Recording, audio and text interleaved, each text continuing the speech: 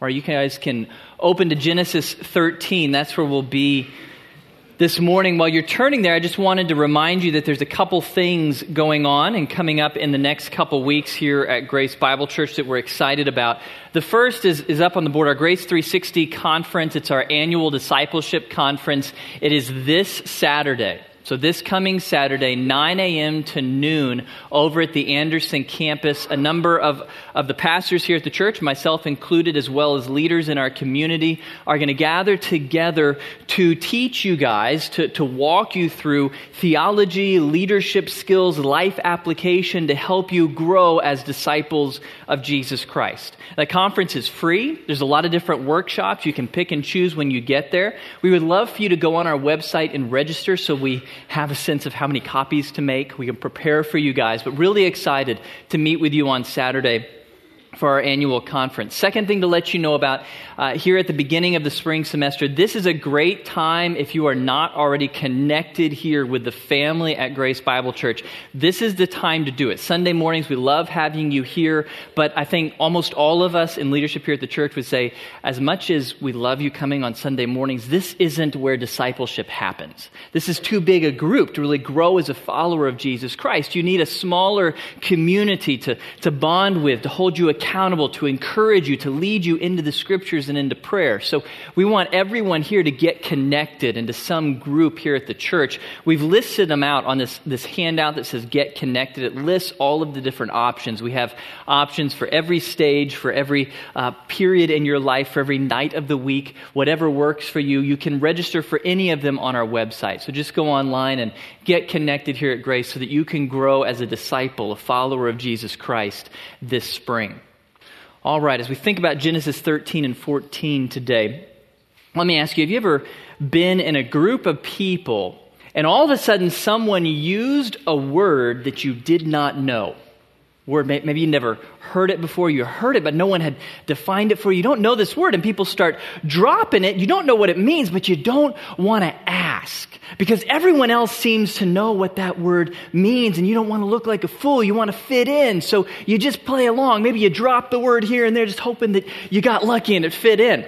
That happened to me about 10 years ago when Julie and I were buying our first house. I was on the phone talking to our loan officer, the guy I'm asking for a lot of money from, and he drops this word in the conversation that I'd never heard before, the word escrow. I don't have any idea what escrow means. He thinks I do. All I can figure out is it's going to cost me a lot of money, but I don't want to ask him to define the word because I don't want to look like a fool in front of the guy who I'm asking for a lot of money.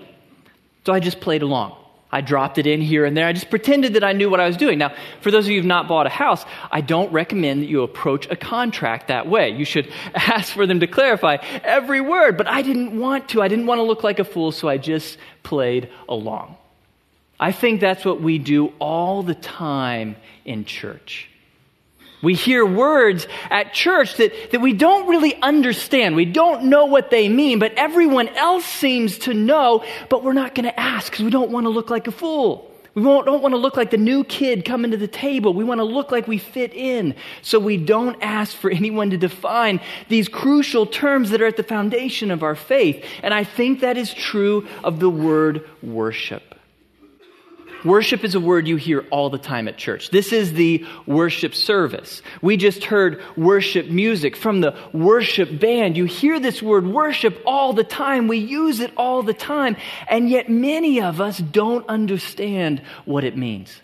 We don't have a clear sense of the meaning of the word worship. How do I know? Well, I can tell that we don't understand worship because for most of us, we have allowed that word worship to become synonymous with the music played by a band on a stage like this.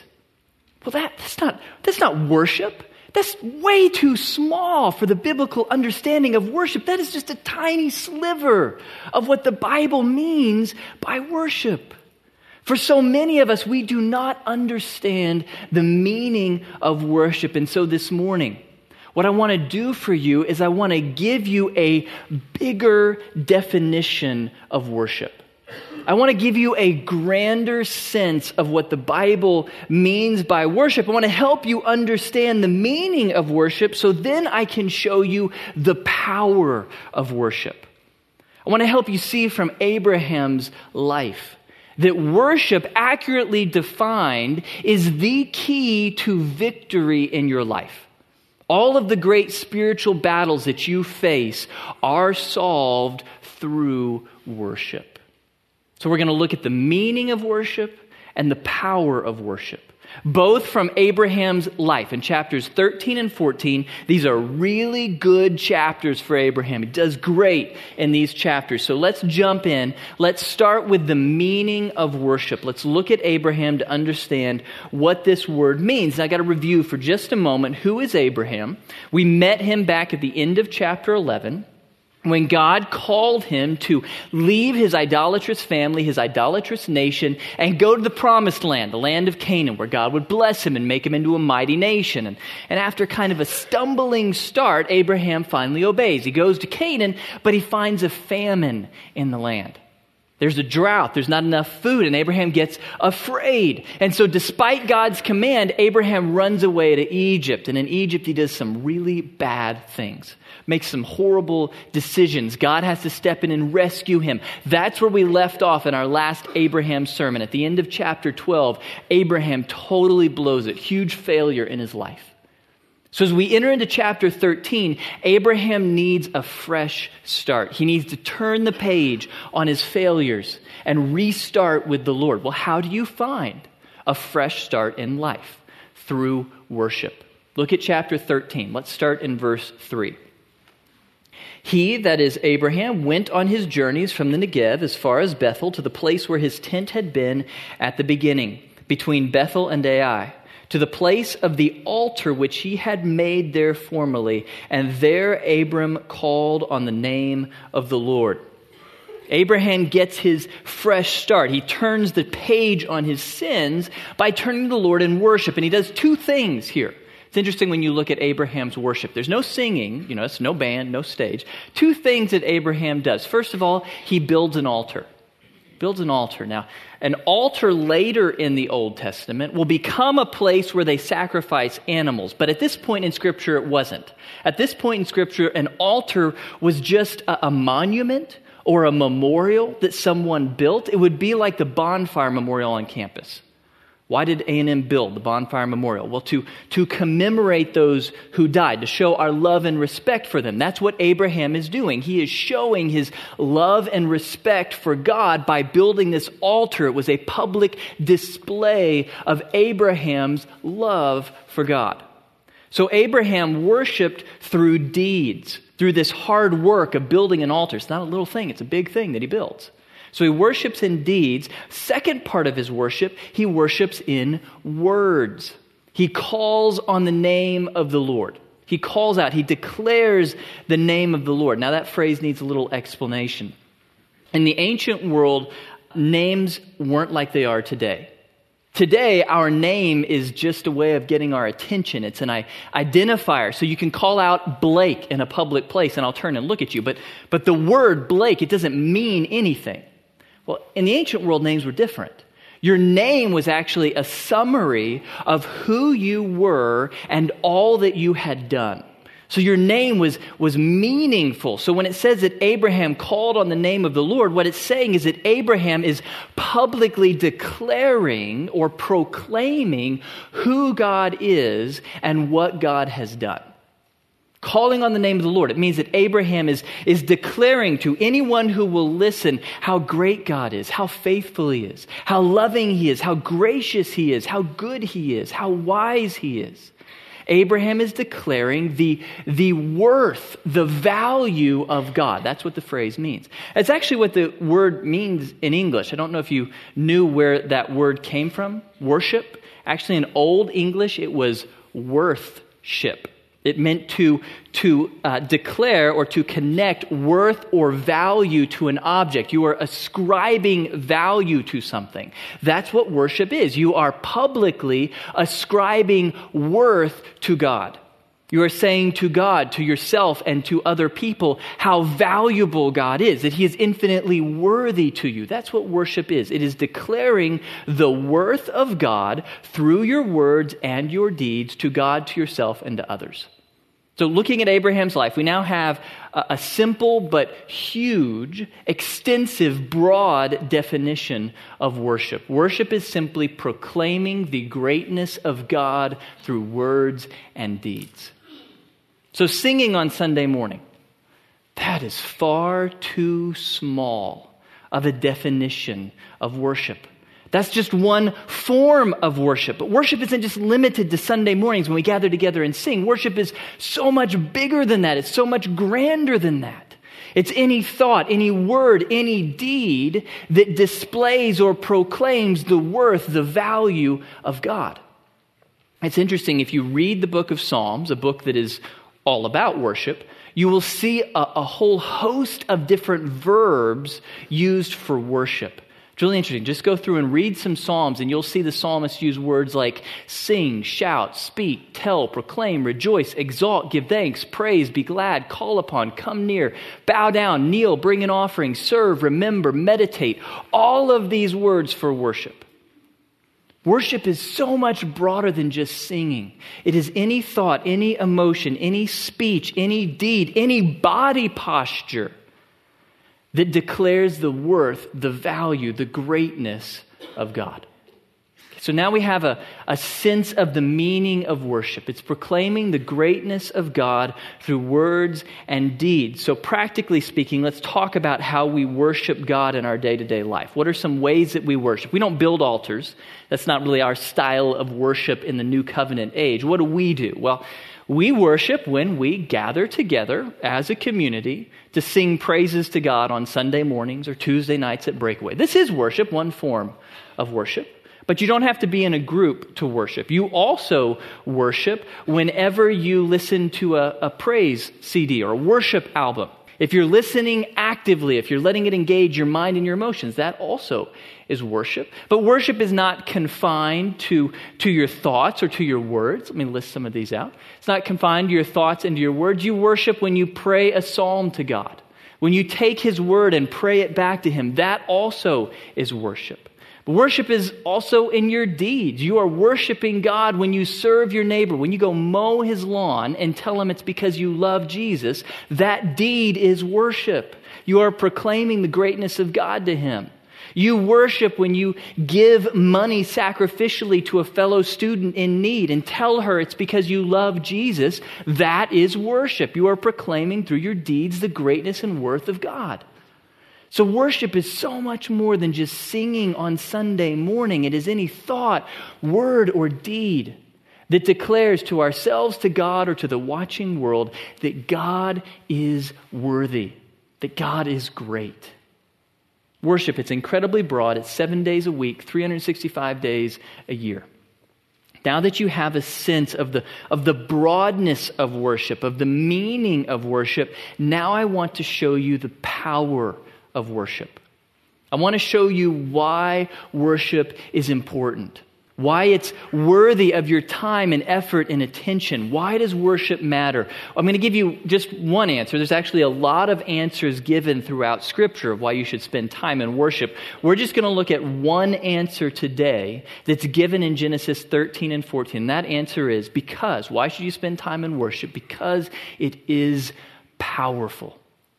Worship is powerful. What I want to help you understand is that worship is the key to overcoming the great struggles you face in life.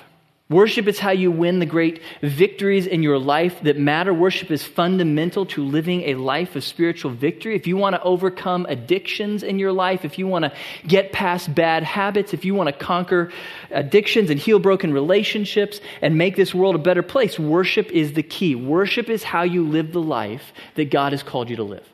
Worship is how you overcome the struggles in your life. Let's see that through Abraham's example. Let's see how worship was powerful in his life. So beginning of chapter 13, verse 4, Abraham worships God, and that worship sets him up to succeed in his first great test of this section of the book, his great test in chapter 13. Abraham is going to be challenged to surrender his rights.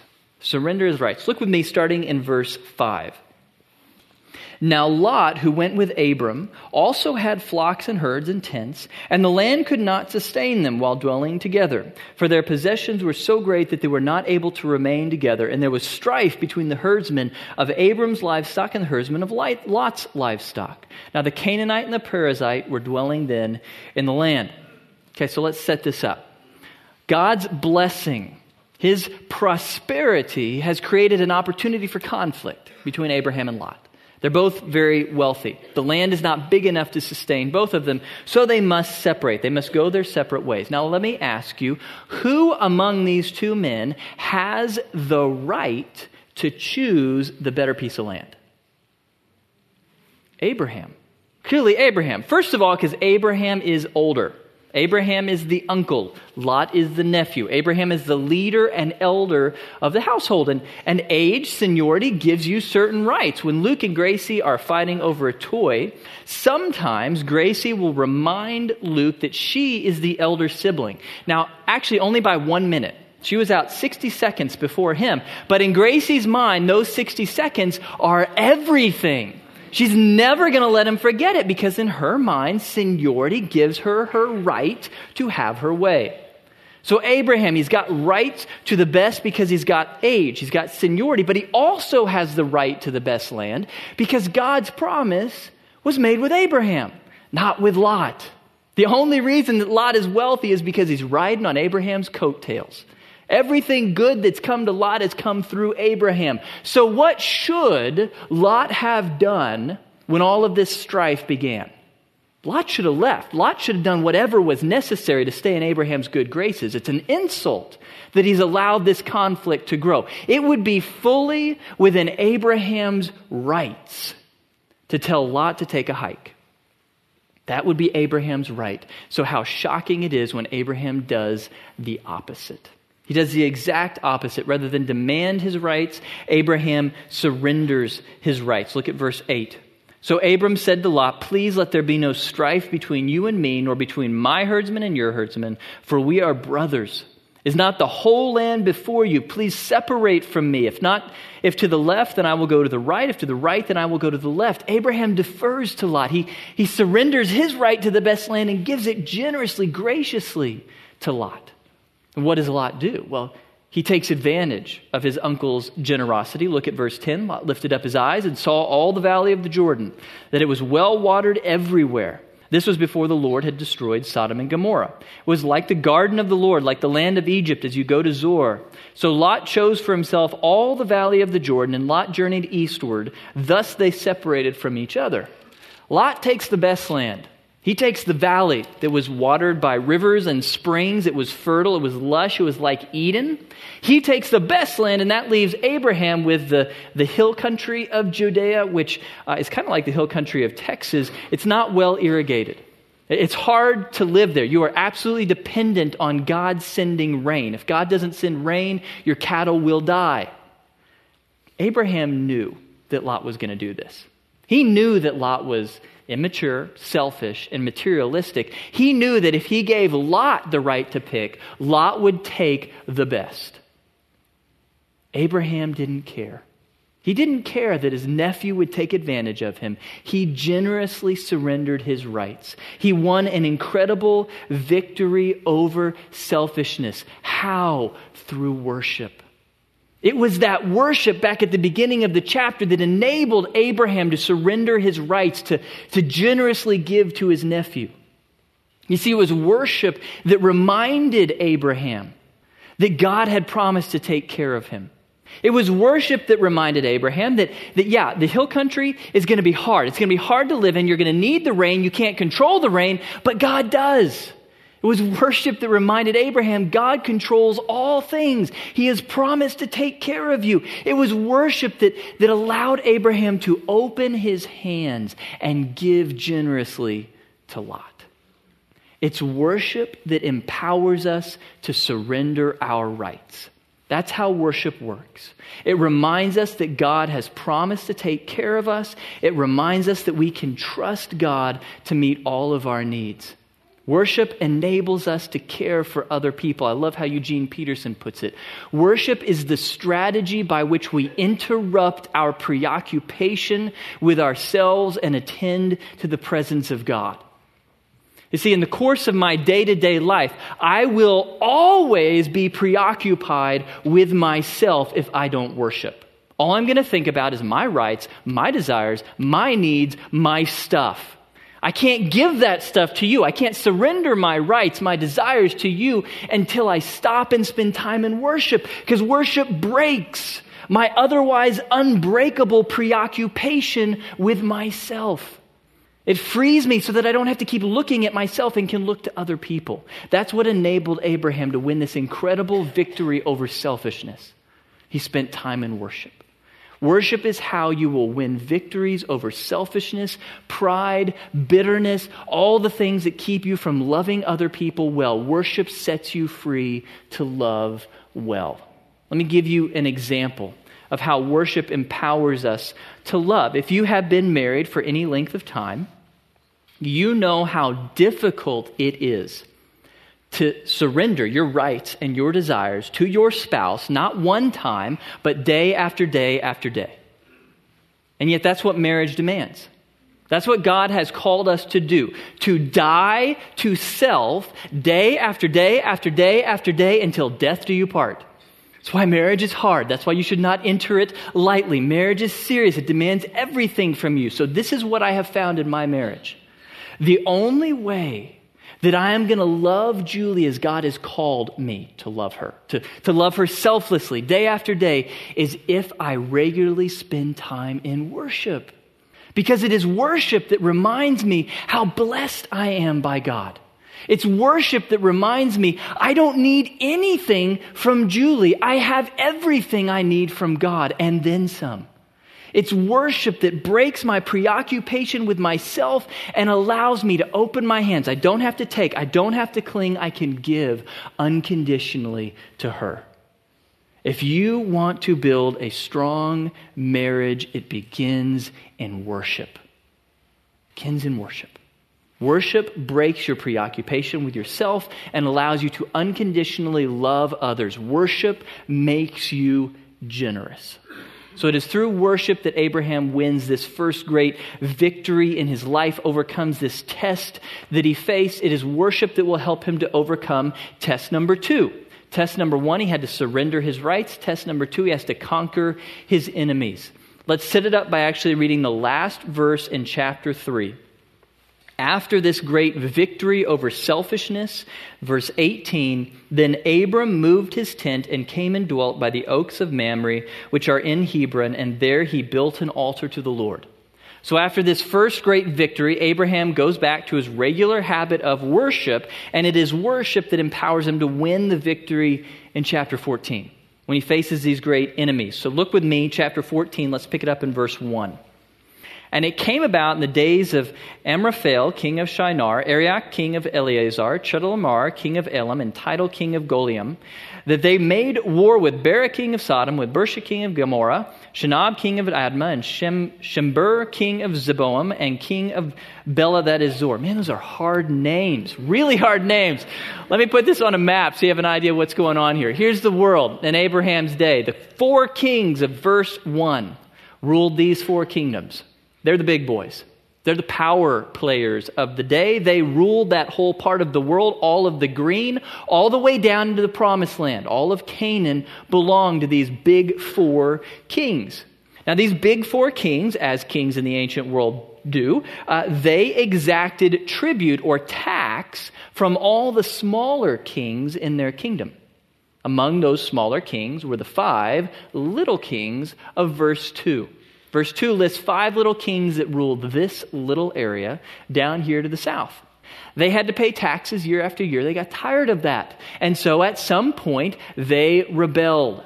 They gathered an army to rebel against the Big 4. Big 4 did not like that, so they united together, joined their armies, and marched south for war. So that's the setup. We have 4 mighty kings going to battle against 5 lesser kings. Sadly for the 5, the rebellion doesn't go well. Look at verse 8. The king of Sodom and the king of Gomorrah and the king of Admah and the king of Zeboim and the king of Bela, that is Zor, came out and they arrayed for battle against them in the valley of Siddim, against Chedorlaomer, king of Elam, and Tidal, king of Goim, and Amraphel, king of Shinar, and Arioch, king of Elasar, 4 kings against 5. Now the valley of Siddim was full of tar pits, and the kings of Sodom and Gomorrah fled, and they fell into them. But those who survived fled to the hill country.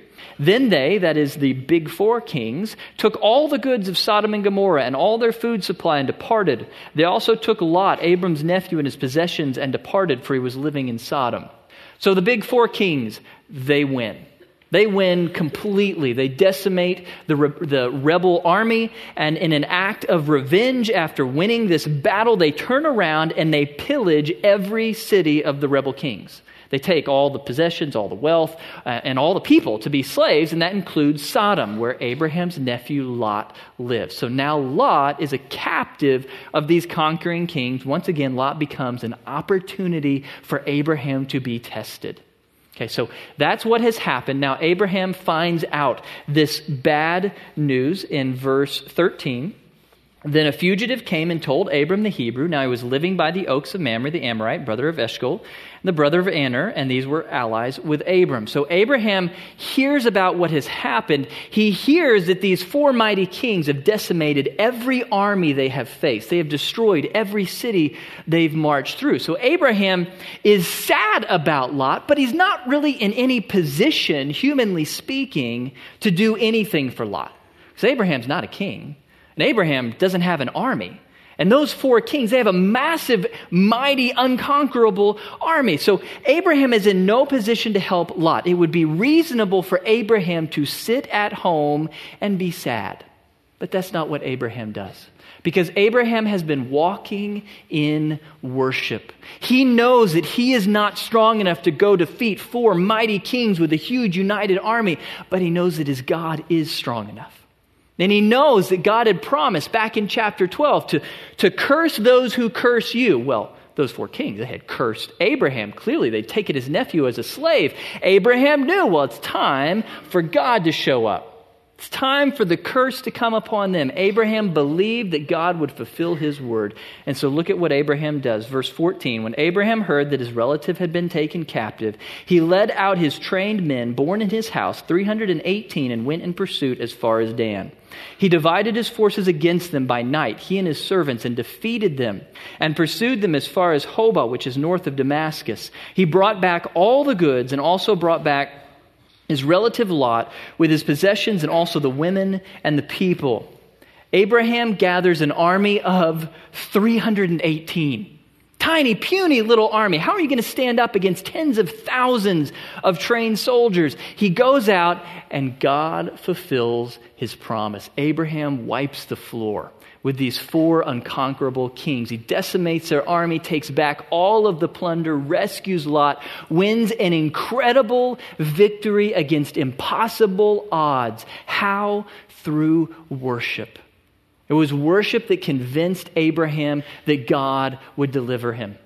Worship was the reason that Abraham won. This victory wasn't won in chapter 14. It was won back in chapter 13, verse 18, when Abraham spent time in worship. Worship is the reason he could be brave. Worship is the reason for his military victory.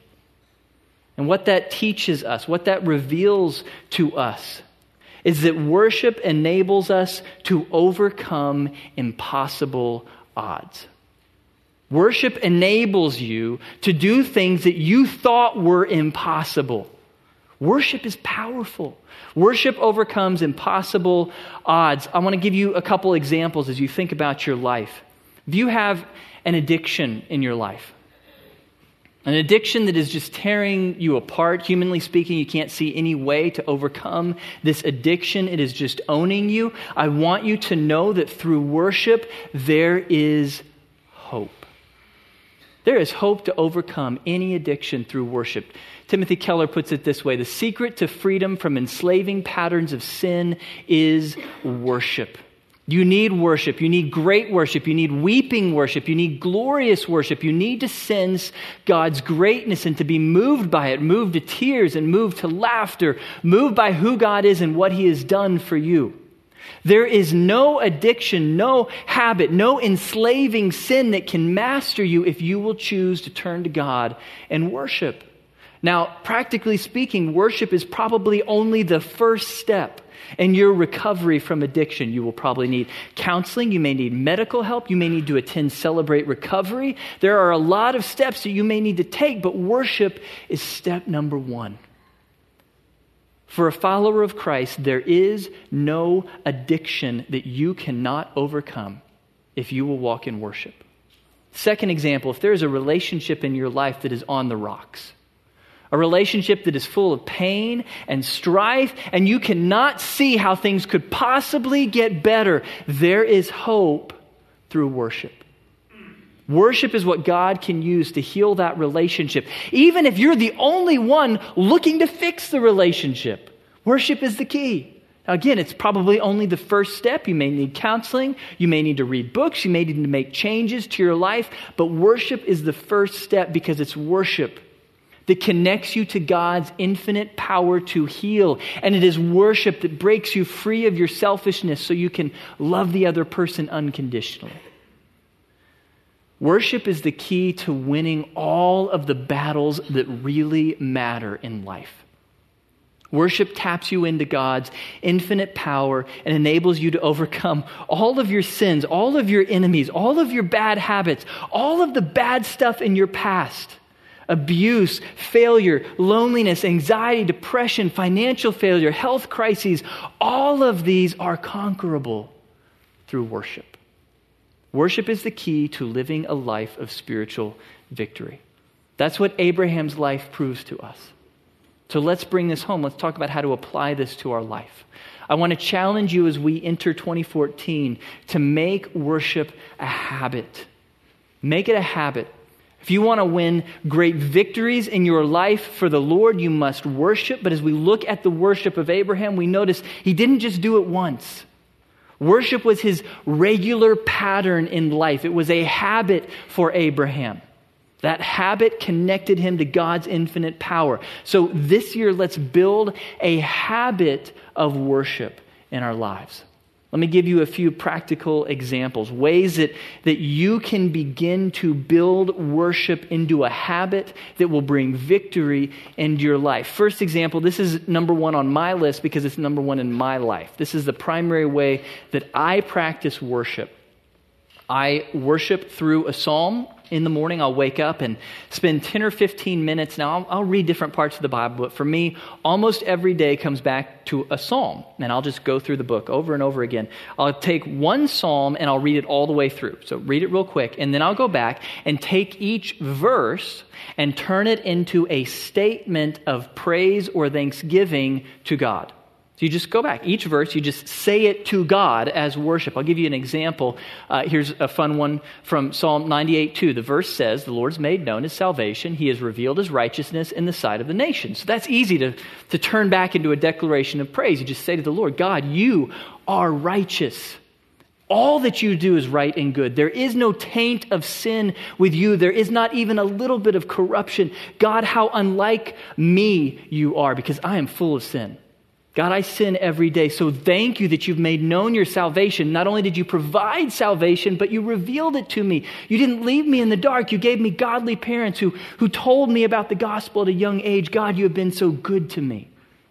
Just take each verse, turn it as a statement of praise to God. It takes you 10 minutes in the morning. That fuels worship for me. So that's my primary one. But let me give you a few other examples in case that's not the one that works for you. Second example, memorize a passage of worship. So some passage of Scripture that is about worship, memorize it and then repeat it to yourself. Use that as the fuel for your worship. Obviously, those are concentrated in the book of Psalms all the way through. That one's real easy. I like Psalm 23. That's my favorite. Lord is my shepherd. I shall not be in want.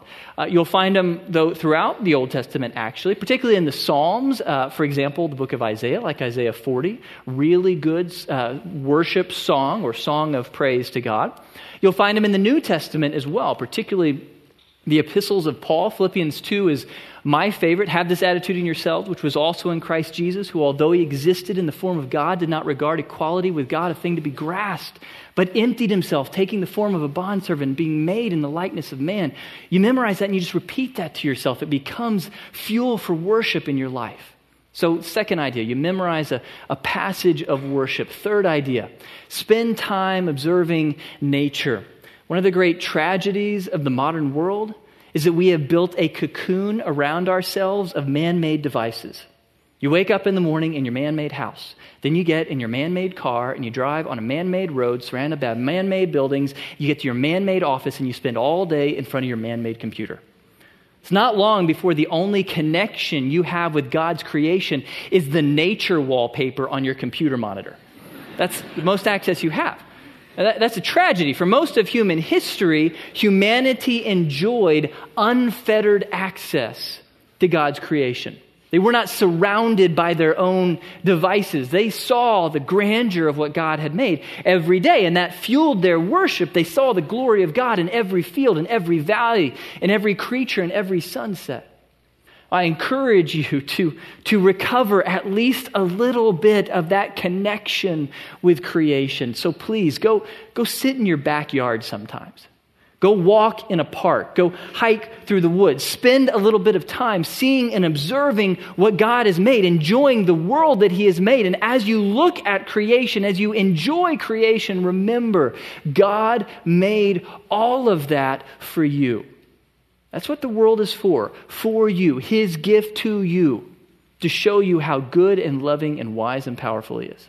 So please spend a little time observing nature out in creation, letting it empower and inspire your worship. Fourth idea, listen to a worship album. Ross King's As Hope Will Guide Me, my current favorite. There are many others out there. This one happens to pass all of my theological grids, so I really love it. Pick a good worship album and spend time actively listening to it. So don't just let it play in the background, although that's not bad, but actively listen to it. Listen to the words. Think about the words. Let them engage your emotions. Take each stanza of the song and offer it to God in praise. Fifth idea, practical suggestion, you can do this as a group. Practice Thanksgiving with your roommates or your family. This one is really easy. Just at the end of the day, when you're all back together, get in the habit of asking each other a question that will lead you to worship. So maybe every member of the family goes around and answers the question, what are you thankful for from today? Or maybe it's, where did you see God's grace today? Or where did you see God's glory today? Just a simple question. You just go around and ask each other, and it builds within your family or with your roommates a habit of worship. Now, there's a lot of ideas there. Don't try to practice all of them. If you try to do them all, you'll do none. So just pick one. Pick one to begin practicing regularly this week, either for the first time or the first time in a long time. If you will do it regularly, day after day, it will grow into a habit that will build a habit of worship in your life and help you to overcome the great struggles and trials you face this coming year. I want to encourage you to build a habit of worship. To that end, I want us to end with spending some time in worship, but not in the typical way. Not going to have the band come back up here and sing. We're going to worship in a different way. We're going to worship through prayer and reflection. We're going to go as a group before the Lord, and we're going to spend some time in prayer, recalling to God, declaring to God how thankful we are for who he is and what he has done. So if you'll bow your heads with me. Heavenly Father, we praise you, Lord, that worship is in a sense very easy because you are so great. It is not hard for us to find reasons to declare your greatness. Lord, you are infinite, you are all-powerful, you are almighty, you are perfect in every way. You are a God who does all things right. You are a God who has chosen to love us, and Lord, we are so thankful for that because we are so unworthy of that. You are worthy, but we are not. We are sinners. We deserve justice, we deserve punishment, and yet in grace you have forgiven us. We thank you, God, for your mercy. We thank you for your compassionate love to us. And we thank you, Lord, that forgiveness, that love, that it cost you your own Son. We thank you and praise you that you sent Jesus Christ, the almighty Son of God. He emptied himself, he humbled himself and became one of us. He walked among us and became obedient to the point of death, even death on a cross. We praise him and exalt him that he died in our place for our sins. We are not worthy of that. We thank you, God, that you offer the merits of his death, forgiveness of sins, and eternal life. You offer it to us as an absolutely free gift. Thank you, God, that you do not make us work for your love. Thank you that it is a free gift, that we receive simply in faith, simply saying, yes, we want it. God, I praise you and thank you that you have so richly blessed us. And now I'm going to give you a moment, just this time of silence for a moment to go before God. And I want you to thank God for your testimony, for how he revealed his Son to you, for how he saved you from the penalty of your sins. Just spend this moment offering thanks to God.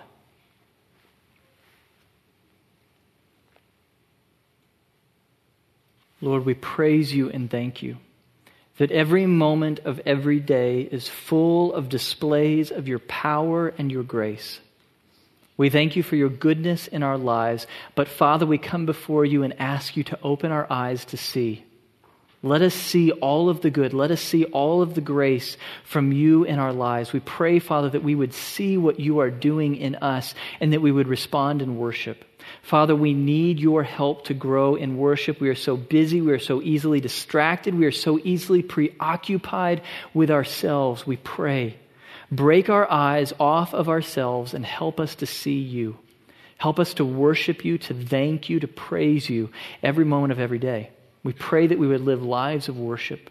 We pray that that worship would unleash great victories in our lives, that you would give us power and strength over sin and Satan and temptation and addiction. We pray that we would walk faithfully with you through the power of worship.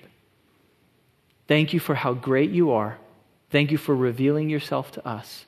Thank you for making it possible for us to walk with you through the gift of your Son, Jesus Christ, in whose name we pray.